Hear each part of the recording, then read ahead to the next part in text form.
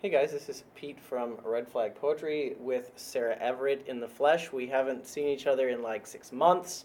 Yeah. But we're here, we're making a podcast for you, and though all four of you, one of which is me, will probably never actually like this, I appreciate you being here.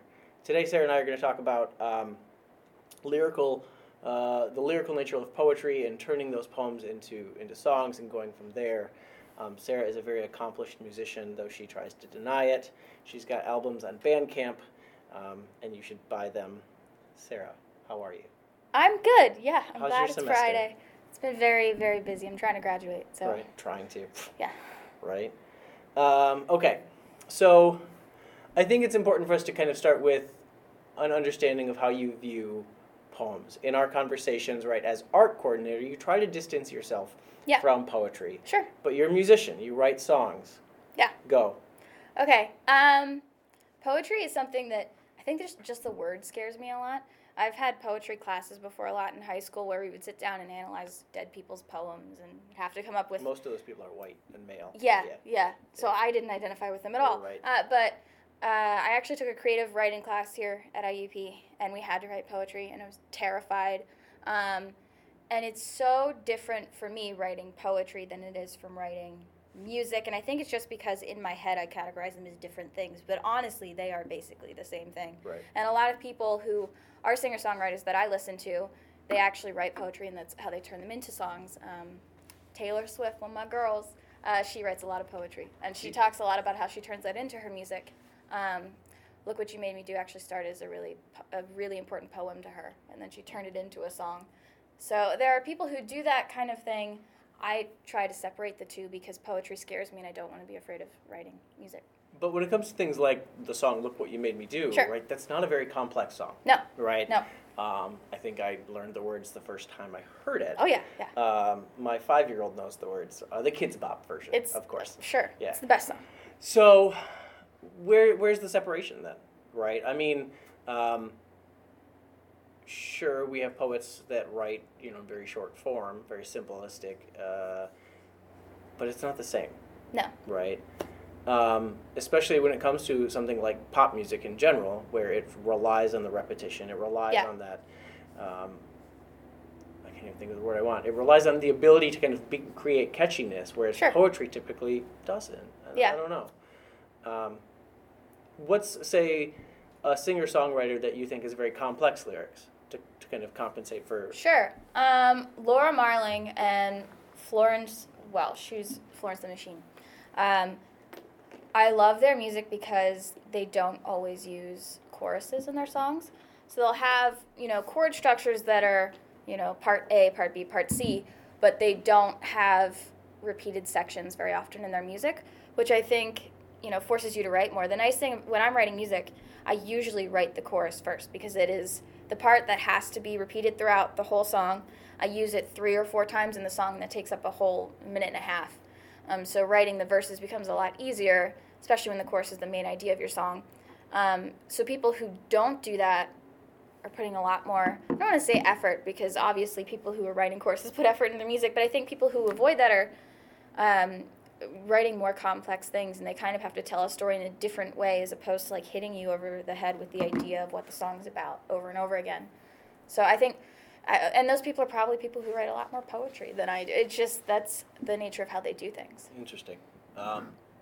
It's funny is that I have, I bought on a whim, Paul McCartney, at least I'm sure he's released several of these.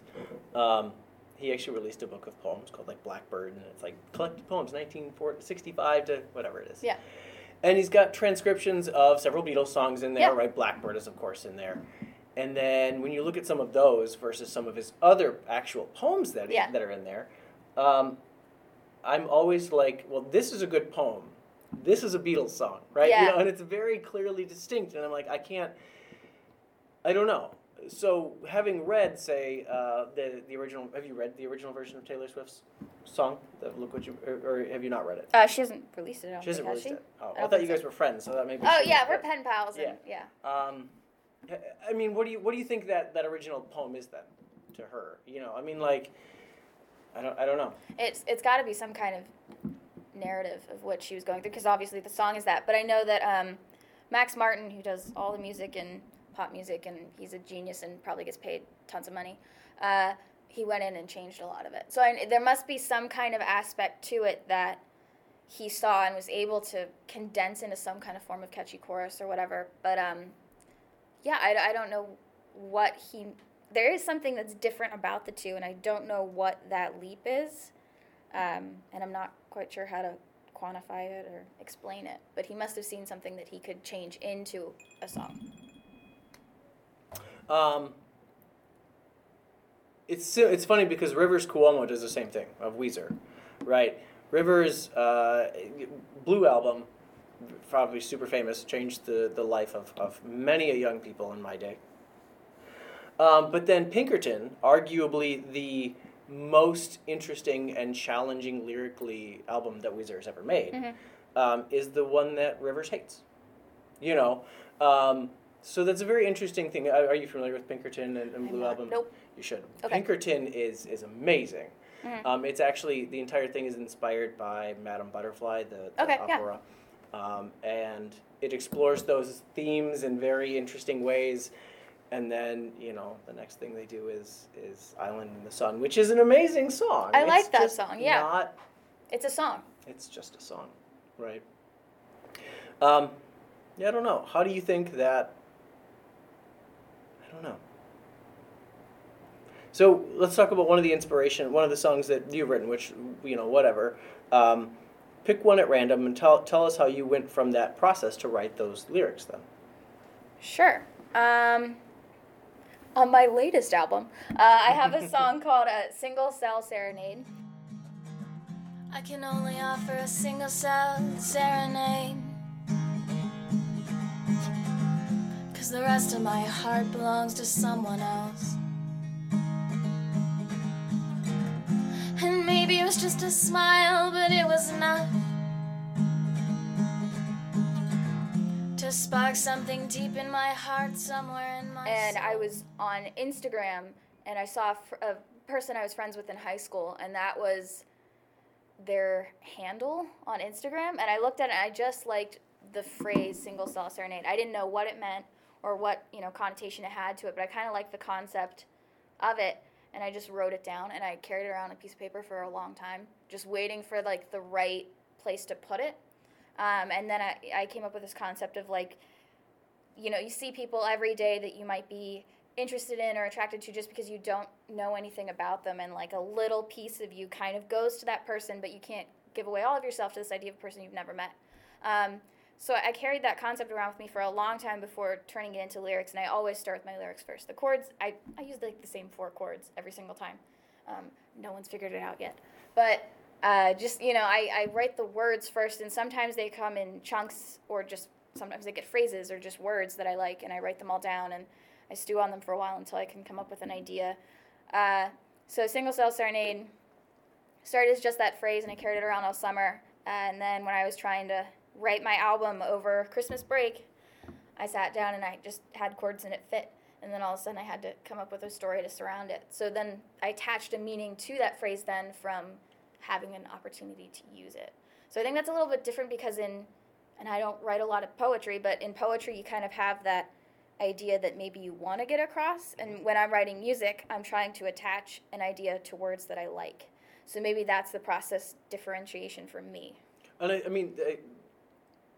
I'm going to make another Beatles reference, sure, because that's the best reference I have. Yeah.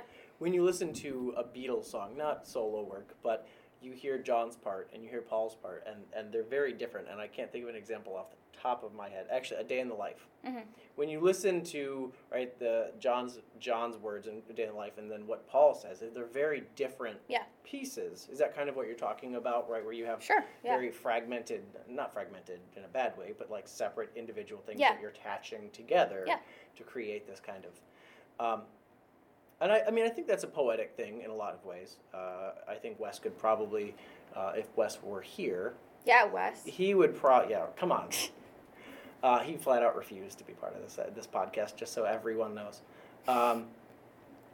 His poems very much kind of separate themselves into sections, but they come together in a much more cohesive way. As somebody that I don't typically write longer poems, my poems are usually one thing, one idea. Sure. And kind of I see where you're coming from there. Yeah. And it was confusing. I was taking that creative writing class, and the professor told me, okay, you have your first stanza or whatever is one idea, your second one is another idea, and then in the third one you have to flip the script and it like has to change something about the poem before you can kind of resolve it in some way. And for Those are me, the instructions he gave you. those are the instructions he gave me. Those are some dumb instructions. Well, and I was terrified of writing poetry, so I wanted like a bullet list of how to do it, and that is what he told me, because I wanted some kind of form to follow. Because I've taken music classes online actually from, Berkeley has like free online classes, and I've taken a couple of them on songwriting, and they give you the form of A, B, C, or whatever. Right. So having like a format is really helpful for me because I'm a logical person, not a creative person. So when he gave me that form, I was terrified because I had to put 3 different ideas into one thing, as opposed to a song where I'm just taking the same idea and just kind of changing a little bit of it every stanza or chorus or verse or whatever. So that really scared me, the idea of putting more than one idea with similar meanings into one place as opposed to just making them into separate songs. Right. And now, if I may, sure, because you're putting your poems down, I think I read those poems that you wrote. You read the early ones. I've written some after that. Well, they were those ones terrible. were very good. I don't care what you say. The ones he that you hated them. Well, that doesn't matter. Okay. That's the beauty of poetry, is because they were very good. It's very subjective, and I should know. Okay, fine. Published poet, whatever. Right. I mean, kind of a big deal. That's not true. But I mean, like they're very good. So I think that they should be proud of those. Yeah. So do you listen to St. Vincent at all? I've heard of them. Okay. I've not listened. They have been attributed, and I think it's just her. I don't know this to be fact. I'll probably cut this out because I'm not sure where I'm going with this. But some of the songs that, like the most recent album, was supposed to like change the way that we listen to music. Sure. And as I'm listening to it, it doesn't affect me at all. But when I listen to one of the earlier albums, they're much more simple. Mm-hmm. I'm thinking of the song actual Cheerleader by St. Vincent, and it was much better, but it's easy and fun to listen to. Do you think poetry has that same kind of like complexity where it's just a fun poem, right? The Red Wheelbarrow so much relies upon, I have no idea where I'm going with this. That poem. With that poem. I've read it. How does it go? How does it go? I'm really bad at reciting things. You might want to change professions. Yeah. Hold on, I'm going to actually sure, go read ahead. This. Read it. Do we need to cite it in the sources? Yeah, so the Red Wheelbarrow. So much depends upon a red wheelbarrow glazed with rain water beside the white chickens. And now I butchered that because from what I know, right, that poem is about delivery, and I delivered it very poorly. But when you look at Carlos Williams' poem, that famous poem, right, it's fun, but it's also so powerful. I don't know. Where do you think that divide is? I think it depends on who's reading it or receiving it. It's not powerful to me, but that's because I don't know what it's about besides a wheelbarrow and chickens. But I've read actually some of the other ones that he's written. There's one about fruit in the freezer or something like that, or fruit in the icebox. And to me, that was way less about the fruit and the person. It was more about the person who's eating the fruit instead of him getting it. And I can't remember what it went like. But I think songs can be similar. There are songs that are super popular, people say are really inspiring to them, that have no effect on me. And then there's songs that people have never heard before that I just love, and they've changed the way I've written, which I think is something different about music for me especially. I'll listen to other people and it changes the way I write or compose music as opposed to poetry. I was reading stuff and it didn't change the way I was trying to write. And that just depends on the person, I think. So I think there are songs that are fun, but maybe to the people who wrote them, there's a greater meaning attached to them. I guess you could say the same for poetry. I don't really know where to go with it. There are songs that are fun, but they've got to mean something to somebody. Otherwise, we wouldn't have them so ingrained in us. Sure. Now, I mean, in those fun songs, there are songs that are very much dedicated to the broad applicant. Sure. Right? We're going to do this, right? We'll Island of the Sun. We'll run away together, hip hip. Anyhow, I don't know, something. But it's very much ambiguously directed at the anyone, right? Sure. Versus a song by, say, a musician by Owen that I listen to, and those lyrics there, right? He said, where do I begin? One of the lines, where do I begin? I'm a dad and my dad's dead, right? And, Mm-hmm. and it's very rooted to an experience that probably he had or he found somewhere. Sure. What about applicability in terms of songwriting? Sure. Does that change, at least for you as a songwriter, the nature of the song? I find that when I'm performing, and I've performed on IRB, which is an IUP TV show where we play music and explain it, and I've played in front of crowds before, and I find that all I want to do is play the song and then tell everybody what it's about. Like, I just want to explain it to people, and people don't really care.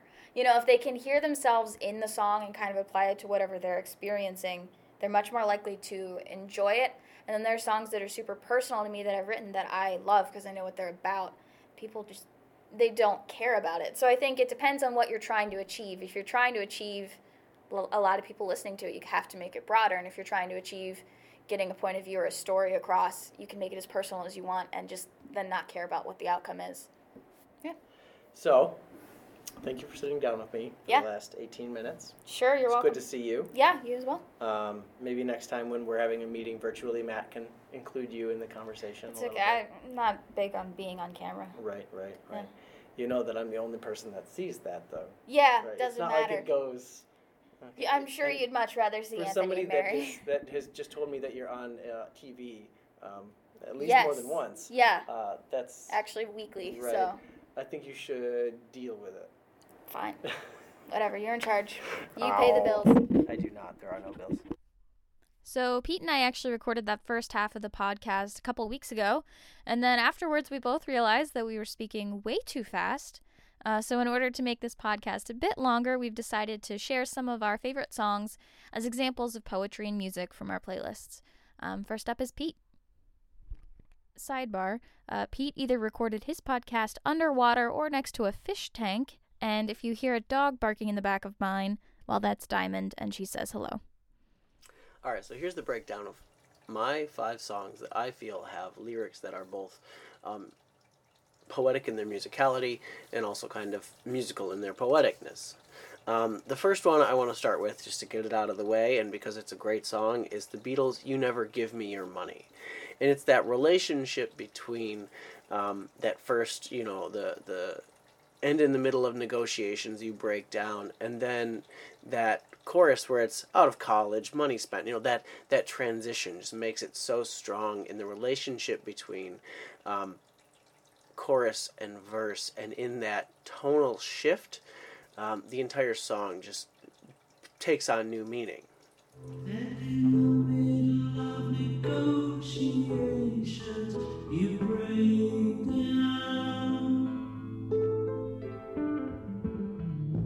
The second song that I'm going to mention is a movie script ending by Death Cab for Cutie. This is the second track on their album, the Photo album. It was originally released in 2002, and there's a lot of nostalgia built into this album for me, so I will admit that there's a possibility that some of this poeticness is really just masquerading around as... There's really just nostalgia masquerading around as poeticness. However, I do think that some of these earlier Death Cab albums in general all have this poetic nature in the way that they're telling their stories. So when Ben Gibbard starts this song out, right, he's "Whenever I Come Back, the air on railroad is making the same sounds." Whenever I come back, the air on railroad is making the same sound.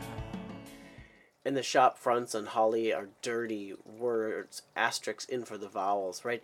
There's something poetic not only about the way that story is told, but also the descriptive words that Gibbard is using. There's a bellow of buzzers, right?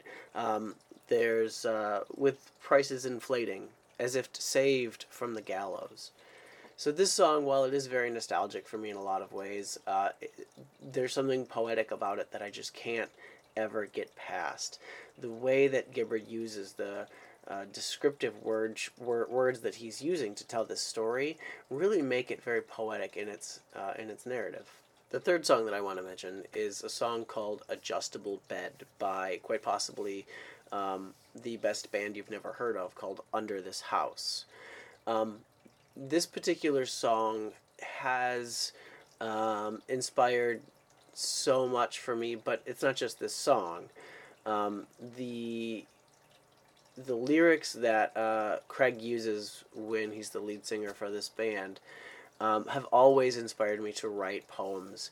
So while, yes, this song has personally inspired a lot of poems by itself, all of Craig's music is very inspirational to me. There's something about when I'm listening to any of Craig's bands, Under This House, Caber Toss, I'd Be Jim, there's just something that I tune in and start writing. And I think it's the juxtaposition that Craig uses between all of his lines. There's something so real while at the same time so dreamy and kind of, I can't even describe it. There's something so dreamy and poetic about it. White sheeted adjustable bed. There's mountains and mountains of words he's wished he said. The fourth song, and a song that I feel is quite possibly the most poetic, is Iron and Wine's The Trapeze Swinger.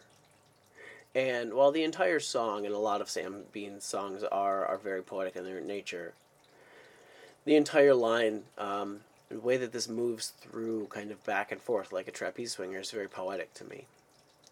But there's that one verse that says, Please remember me fondly.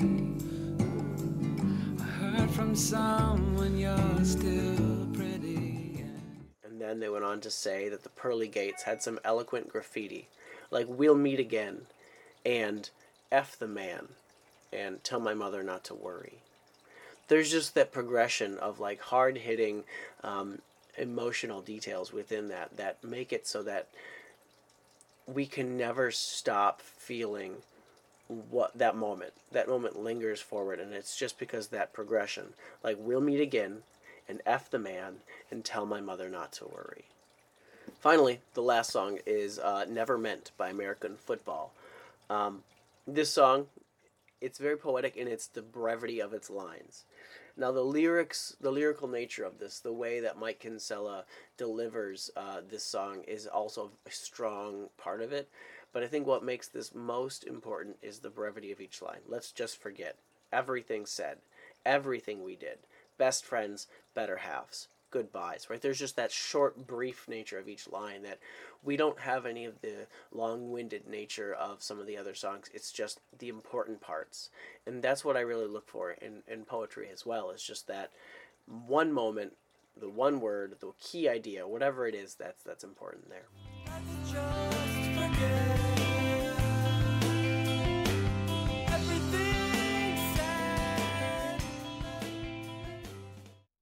So my first pick is a song called Little Aphrodite by Frank Turner. And this song is actually one that I heard a couple years ago. Frank Turner is a British artist, and he was formerly in the punk scene, and now he's kind of in this weird alternative positive punk space.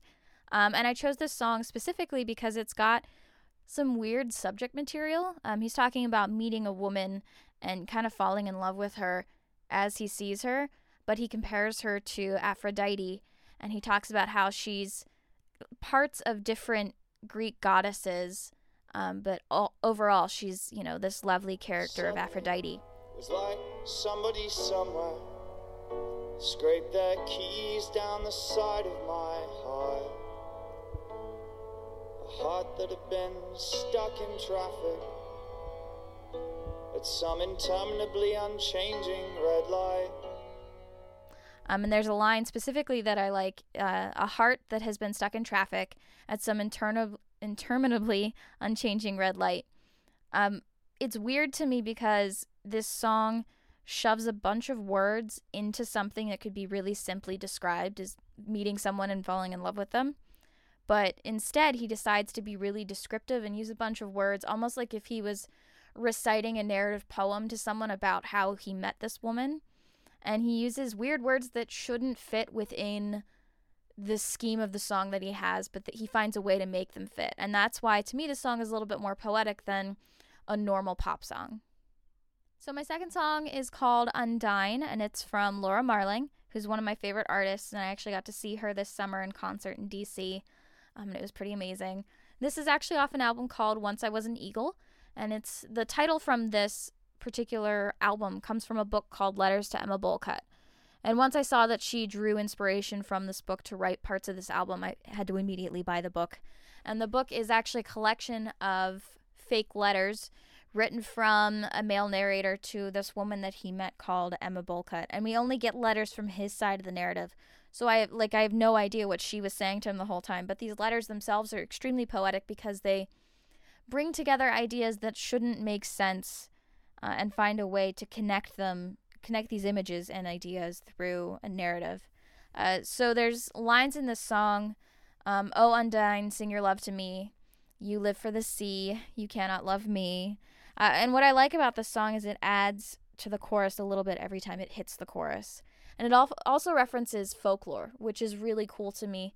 Both the first song and this song reference something in history that I feel like modern songs don't usually do. I grew up playing in a folk band, and there's always legends that these songs are about from older cultures, and modern pop music doesn't do that. So that's what I really like about this song, and I also think that because it's about something mythical, it has a tendency to be more poetic, especially when they're not trying to rhyme everything together. So that's Undine. Last steps towards the water, where Undine last was seen. I was told that if you saw her, she would make you more naive. So, like every young teenager from the 90s, I had a huge part of my life that was dedicated to being in love with Owl City.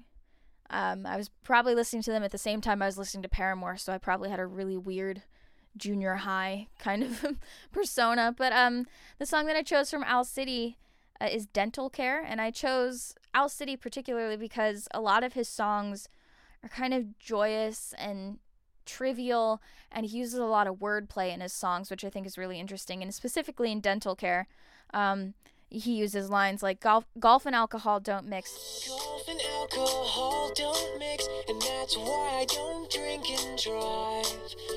Because, good grief, I'd knock out my teeth and have to kiss my smile goodbye. Playing off the idea of, driving and golf and alcohol, and I think that's really funny. And I also think that, lines like, I've been to the dentist 1,000 times, so I know the drill. It's kind of like a joke, and I appreciate that because it reminds me a little bit of, like, Shel Silverstein poetry. Kind of like making fun of these little ideas and playing off of these words. And he does that in a lot of his music. And I feel like poems, and we've talked about this earlier, have a tendency to be about anything. We talked about the red wheelbarrow, and maybe it does have a deeper meaning, but it's just kind of funny. And then, I feel like songs have such pressure to be about specific things, and they have to be big ideas. They have to be about the love of your life, or, a really sad time for you, or losing somebody, whereas poetry can be about anything. And I feel like Owl City takes that idea and he does make songs about anything, and Dental Care is about, going to the dentist office. So I think that kind of makes this song a little bit more poetic than normal stuff because it is about something that's so simple, but it complicates it by using different words and trying to match other ideas to this concept. So my next song is from an artist called Florence Welch, and she is the lead singer for Florence and the Machine. A lot of her music is really cool because she doesn't always use choruses. She has maybe a phrase or two that repeats throughout that is kind of like a refrain, but instead she takes words and uses them in a way to describe ideas that I don't usually know what she's talking about, but I want to listen anyways. And I feel like for me, reading poetry is a lot like that. I don't always know what the poem is about because I can't tell. And, having words that I like or phrases that I like from those poems helps me want to read it more. So the song that I chose is called Ship to Wreck. It is off her, I think it's called Big Blue and Beautiful or whatever, her newest album. And there's a couple lines that I really like, especially her opening line. Don't touch the sleeping pills, they mess with my head. Dredging up great white sharks, swimming in the bed. I feel like there are a lot of songs that are simply just used to describe an emotion. And instead of describing, oh, I feel in love, or oh, I'm heartbroken that we're breaking up, Florence decides to describe that emotion by using images. You know, she's kind of going a little bit crazy, and she's getting depressed and losing herself in this relationship. She didn't build this relationship to fail, but it is failing anyways, and kind of feeding into that feeling. And I really like the way she describes it. And she talks about, you know, different nautical themes following along with this, the idea of the ship to wreck. And I really think that that's a poetic way to approach lyrics as opposed to, I don't know, just rhyming words. I think of like songs like Havana, and she rhymes Havana with East Atlanta, and like we're all amazed at it and we want to dance to it. And that's great, but to me, you know, finding different ways to describe emotions through imagery is a lot more poetic, and I really like that style about Florence. Don't touch the sleeping pills, they mess with my head. Dredging up great white sharks, swimming in the bed. And here comes My final song is by an artist called Regina Spektor. If you haven't heard her music before, you're probably just not familiar that you've heard it before. She has a couple songwriting tracks on films like 500 Days of Summer. She did the cover for the Kubo and the Two Strings trailer of the Beatles song that was fantastic, of While My Guitar Gently Weeps. She's a really interesting artist that uses a lot of piano in her pieces, and her lyrics have these, I don't want to say demented, but kind of twisted feel to them. She has songs where she's describing, you know, political movements, and she describes it through the lens of, you know, a furrier and a trapper walking through the forest, and, you know, they see all these animals and they leave them toothless and clawless behind them. So she describes things under a veil of something that we can understand as opposed to something like a political idea. So the song that I chose is actually one of her happier songs, and it's called Don't Leave Me, and there's a French title for it too, and I don't speak French, but it's Ne me quitte pas. And the opening line of the song is really interesting. I have no idea what she's saying. Something about losing something in the night as you're walking down the street. But I really like the feel of it, and I think it's really interesting. They lose their ball eyes and their lip mouths in the night, and stumbling through the street they say, sir, do you got a light? I also, you know, I don't know what this song is about, but it's playful, and it mixes in these French phrases, and it has lines like new shoes stuck to aging feet. And I like these images because I might not know where they're going, but there's something that I can picture. And she treats each verse kind of like a little vignette, and then she connects them with this chorus about, you know, loving the place where you're at and being in love with a city. I think that's something that poetry does as well. We talked earlier about how I had a professor that told me that each stanza had to be a different idea, and then you link them together in the end by twisting it. And I feel like if that's not the way that all poetry is written, this song is kind of written in that format. You know, each verse is a different vignette of people in the city and people just enjoying where they're at, and then it's all linked together with this chorus that's in French. So I really like this song, and I think it is a great way to show the poetry and how it links to music.